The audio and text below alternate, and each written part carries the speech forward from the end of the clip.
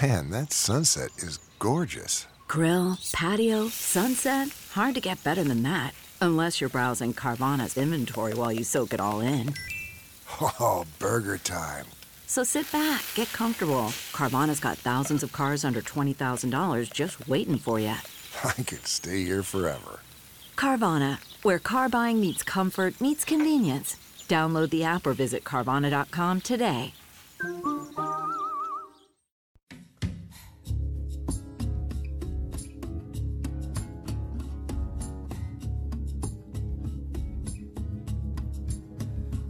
I got little this morning.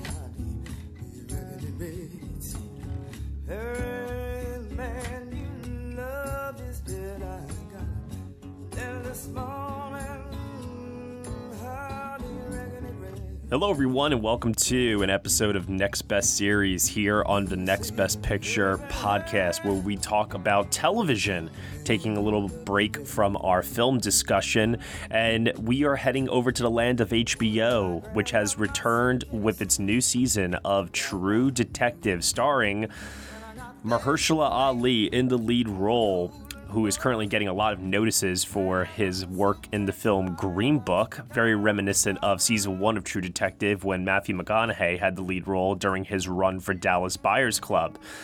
So, will there be a similar successful pattern here with this season of True Detective following the disappointment that was season 2?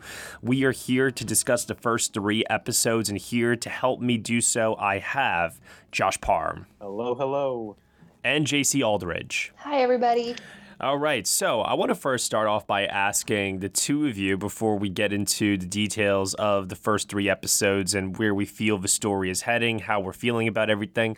I first want to ask about what your experiences have been regarding the first season of True Detective starring Matthew McConaughey, Woody Harrelson, and then season 2, which aired a few years ago with Colin Farrell, Rachel McAdams, and... to be honest, I don't even remember. Oh, Vince Vaughn. He was in that.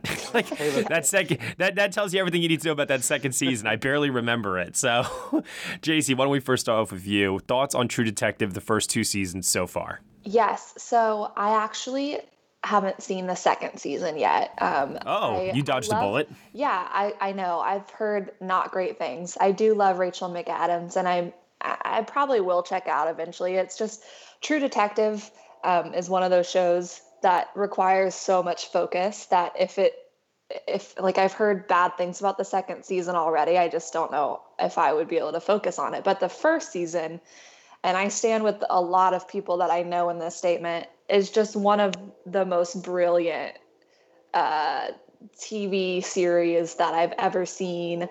Matthew McConaughey, like you were saying, came into his own with Dallas Buyers Club. And he worked so hard to get out of that niche of playing romantic comedies. And True Detective, I think, was kind of like the final plank that he just crushed through. And that just completely vaulted his career. Obviously, Woody Harrelson, I love. And they were just such a great team. And so I was really excited for this 3rd season. But yeah, I love what I've seen from True Detective. I did dodge a bullet, and I have not seen season 2. All right. Fair enough. Josh Parham, what about you? Well, the first season of True Detective, I really did enjoy. And what I really liked most about it was the performances and those characters. I think that was the strongest suit of that first season. I remember people saying that they had complaints that the story wasn't that great or that the mystery was a little bit underwhelming, but I kind of never felt like that was the point of the first season. To be honest with you, I think I guessed who the killer was like in episode 2 or 3. So that never really mattered to me. I was just always focused on those characters, those performances. And that to me was so endearing. You're right that to me, McConaughey did better work in True Detective than he did in Dallas Buyers Club. I think that is his best performance in his career. And I think it's really, really well done. Yeah, I have to say I was very, very impressed by True Detective when it first aired, especially the performance by Matthew McConaughey. I echo what you're saying there, Josh, in that it might actually stand quite possibly as the best performance of his career, even though it's been kind of memed to death at this point with the whole time is a flat circle and all the enigma and riddles and stuff like that surrounding that character. it's a very fascinating character that he played on that show, and it's what kept me coming back week after week. Also, too, the direction by Cary Fukunaga was, by the time we got to like episode 4, we got to that episode with the Warner shot. I think it was it was like the final scene of the episode.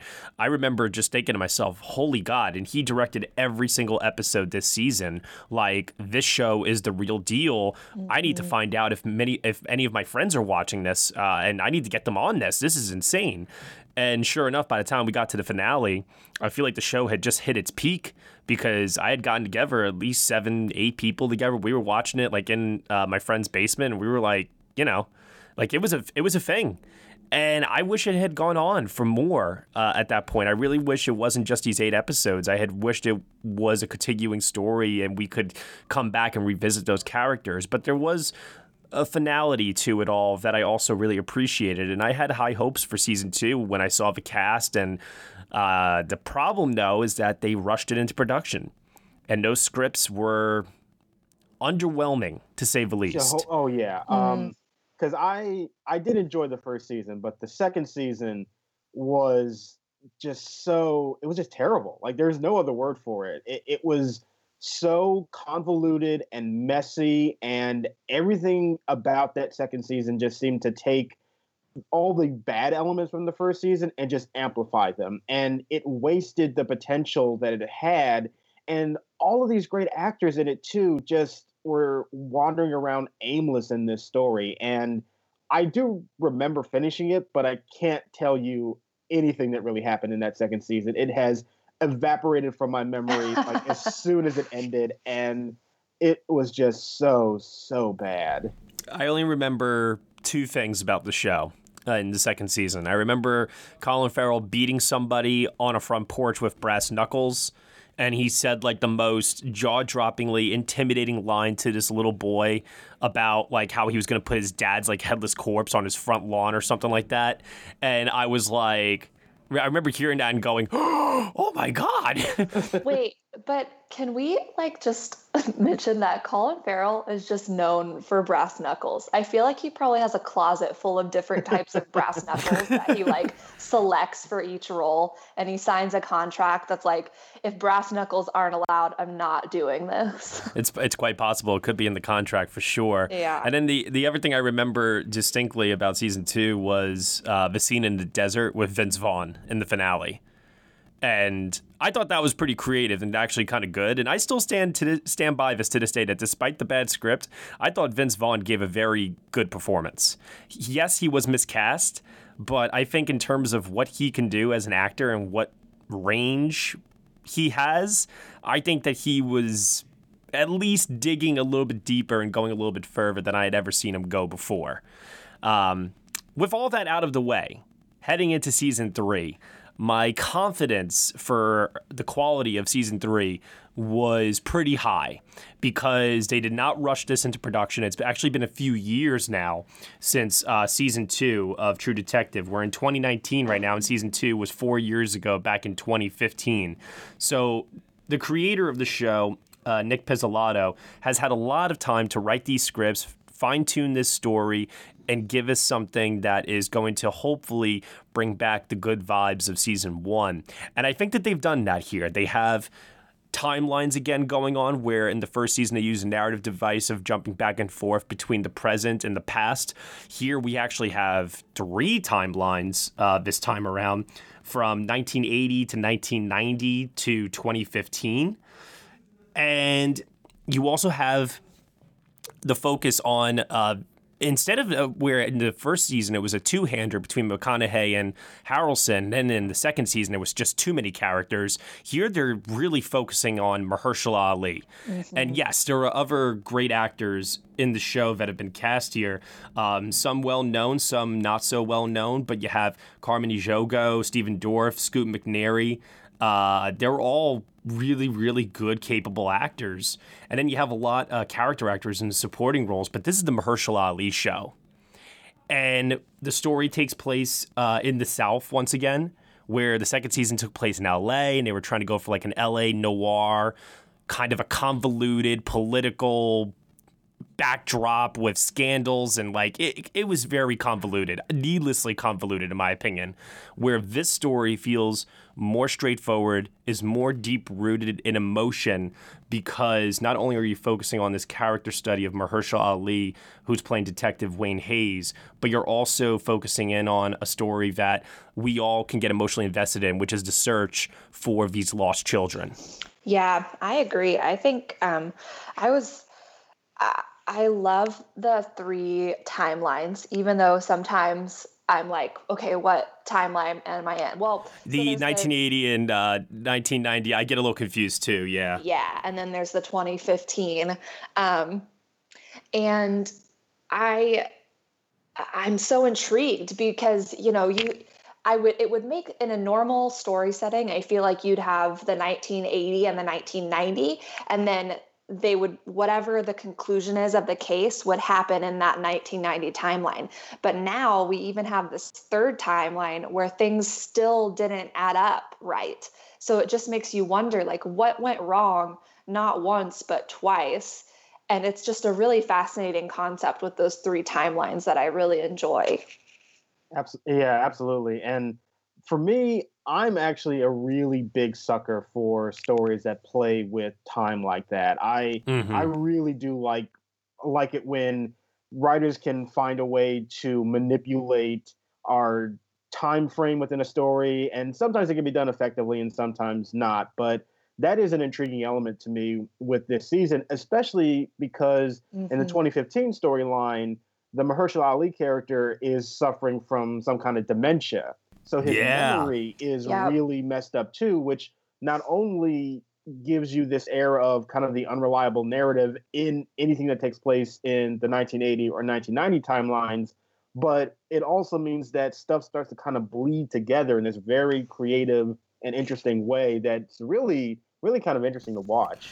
What I'm a little afraid of, though, is I am getting a little scared with that kind of a narrative device that they might try to pull some sort of a plot twist on us and really play up the dementia in terms of he gets the details wrong of the story. And I just, it's let me put it to you this way. There's one way to have that twist play off and have it be convincing and have it actually have a great amount of impact on you, even if you could see it coming. But then there is the predictable, oh, I saw that coming a mile away, and oh, this is just very hokey and I don't believe it sort of way they could pull it off. Yeah, I'm a little afraid of where they're going with that, to tell you the truth. I really hope they don't, because I tell you, that's one of my least favorite plot devices is like films where it was a dream, or, like if he is remembering it differently and it ends up being the most obvious, answer at the end of the day anyways. I hope it doesn't. I feel like, I don't know, I'm staying hopeful. I don't think that's going to happen, but that would be sad. I would be bummed. So in terms of Ali and what he's doing here with this character, with this performance, because I have to say, it's amazing how in the last couple of years he's really just emerged as a superstar. On the screen. And before Moonlight, I mean, what was he most known for? House of Cards? Gosh, right? I guess. I remember he had a very small role in Benjamin Button. Yes. Oh, he did. Yeah, that's right. Oh. Yeah. So, I mean, Ali has really emerged, and now he's got this movie star quality about him. But it's really, really, really deep-rooted within extreme internal character work, something that he did so well in Moonlight. And I'm getting the sense of it here, too, where he's the kind of actor that I wouldn't say is showy in what he does, but what he makes us do is he makes us lean in, and he makes us really focus in on everything it is that he's saying and everything it is that he's doing. Part of it is his smooth, soothing, deep voice, probably. I'm not going to lie.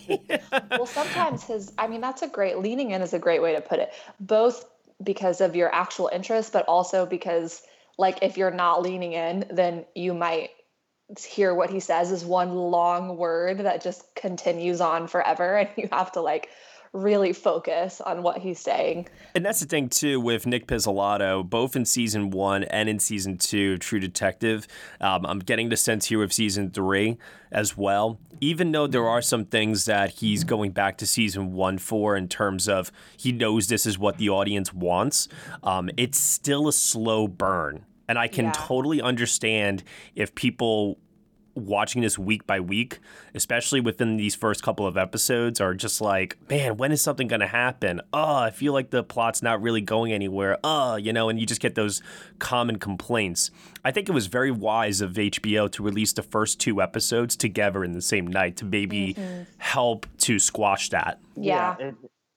I do think it does give you a sense of propulsion within the story that if those 2 episodes had not been together, you would have been deprived of a little bit. And I never really mind the kind of slower pace to it all, though. And I think if you're wrapped up in the story and the characters, that whatever happens in the actual story, whether or not you are completely invested, might not matter that much. And I think that was the strength of the first season. And right now, I am really drawn in by what Mahershala Ali is doing. And you're right that it is a very internalized performance, but what's also great is that it's not like you can see the gears turning when he's just sitting there and thinking about something either. You can feel a very authentic reaction to his entire surroundings and his interactions, and that's what makes him such a fascinating actor. So my question to both of you is, of the 3 timelines, 1980, 1990, 2015, which timeline are you the most interested in right now, would you say? Ooh, that's a good question. I think for me right now, I'm really interested in the 1990 timeline, just because the idea that, they just found out. So the 1990 timeline, how are we doing with like plot? I don't know. I don't really know if this is oh, well, I'm just going to spoil it. So the 1990 timeline, there's the fingerprints are found in the store. And I think that the 1990 timeline kind of represents the most interesting aspects that people are drawn to in those types of stories, because that's when things are kind of heating back up again. It's like, this kid has been lost for a decade and now she suddenly shows up. And I'm also really interested in what happened in those 10 years that made Wayne's character not able to continue working in the force. Why was it his last case? I mean, his partner, Roland, talks about how they blocked him from joining his task force. And I'm really intrigued as to how that played out. So I think that's where I'm at right now. I also want to just comment too, and we'll get to her in a bit with Carmen Ejogo, but I wanted to say too, and just seeing the timelines play out, I really do like that in the first timeline we're seeing how they meet. In the second timeline we're seeing where they're at in their marriage and how the after effects of this case and him leaving the force, it's just having like this sort of impact on their marriage. And then in the third timeline, she's not there at all because she has passed away. And it's very interesting because like each timeline has something very distinct about it that's different than the other. His relationship with his partner, played by Stephen Dorff, who plays Roland West in this, is, I don't know if I would call it strained in the second timeline, as much as they're just two very different positions. Like he's like ascended him by the time we get to the second timeline. I don't know. I'm interested to see where more of that goes. I'd say favorite timeline right now. I think I like the first timeline the most. Yeah. Because I am liking the interplay between Carmen Ejogo and Mahershala Ali. I'm loving Scoot McNairy. Oh yeah. So much. Well, how could you not love Scoot McNairy? He's incredible. I always love Scoot McNairy. And I think, I have a feeling the third timeline is going to get more interesting, especially as more reveals are had. But for now, I'd say the first timeline for me. What about you, Josh? Well, I agree with you, Matt, that the first timeline, what is compelling about that one especially is that that's where you get really a lot of the mystery of just figuring out what like the very basics of the case, and that is very compelling. Hey everyone, sorry to interrupt, but this is a preview of the full review of True Detective Season 3, Episodes 1 through 3 on the Next Best Series podcast. In order to listen to the rest, you will have to head on over to our Patreon page for Next Best Picture, where for $1 minimum a month, you can get the rest of this review, along with other exclusive podcast content, including extra film reviews voted on by you, the Next Best Picture community. Thank you so much for listening to us here on the Next Best Series podcast. You can subscribe to us under the Next Best Picture banner for iTunes, SoundCloud, Google Play, Stitcher, TuneIn, Player FM, Acast, CastBox, and newly on Spotify. Be sure to leave us a review on Apple Podcasts. Let us know what you think of the show. And if you like what you hear, once again, head on over to Patreon, where for $1 minimum a month, you'll get this episode and other exclusive podcast content. Thank you so much for listening, as always. We shall see you all next time.